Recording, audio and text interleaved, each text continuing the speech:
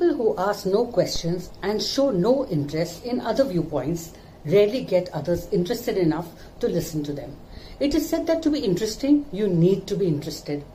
Be the one who is more willing to engage in talking about a topic at hand, involving others in the conversation. If you know nothing about the conversation, even better, just ask questions, because people love to be heard. Being genuinely interested in others will build great contacts.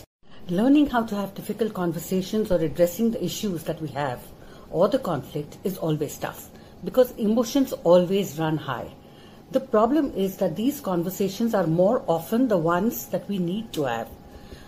When a conversation becomes heated, stop, pause. First and foremost, recognize and manage your own emotional state. Question your assumptions and beliefs, because just remember that festering hurts and emotions is far more toxic than addressing the issue. And do not for one second believe that you do not have the right to your opinions. And if you need to have that conversation, just keep in mind exactly what you want to say about it, how you're going to say it, and what is it that you want handled from your perspective.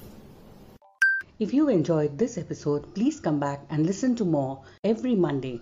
Rewire Live in 1.5 minutes with me, Hira.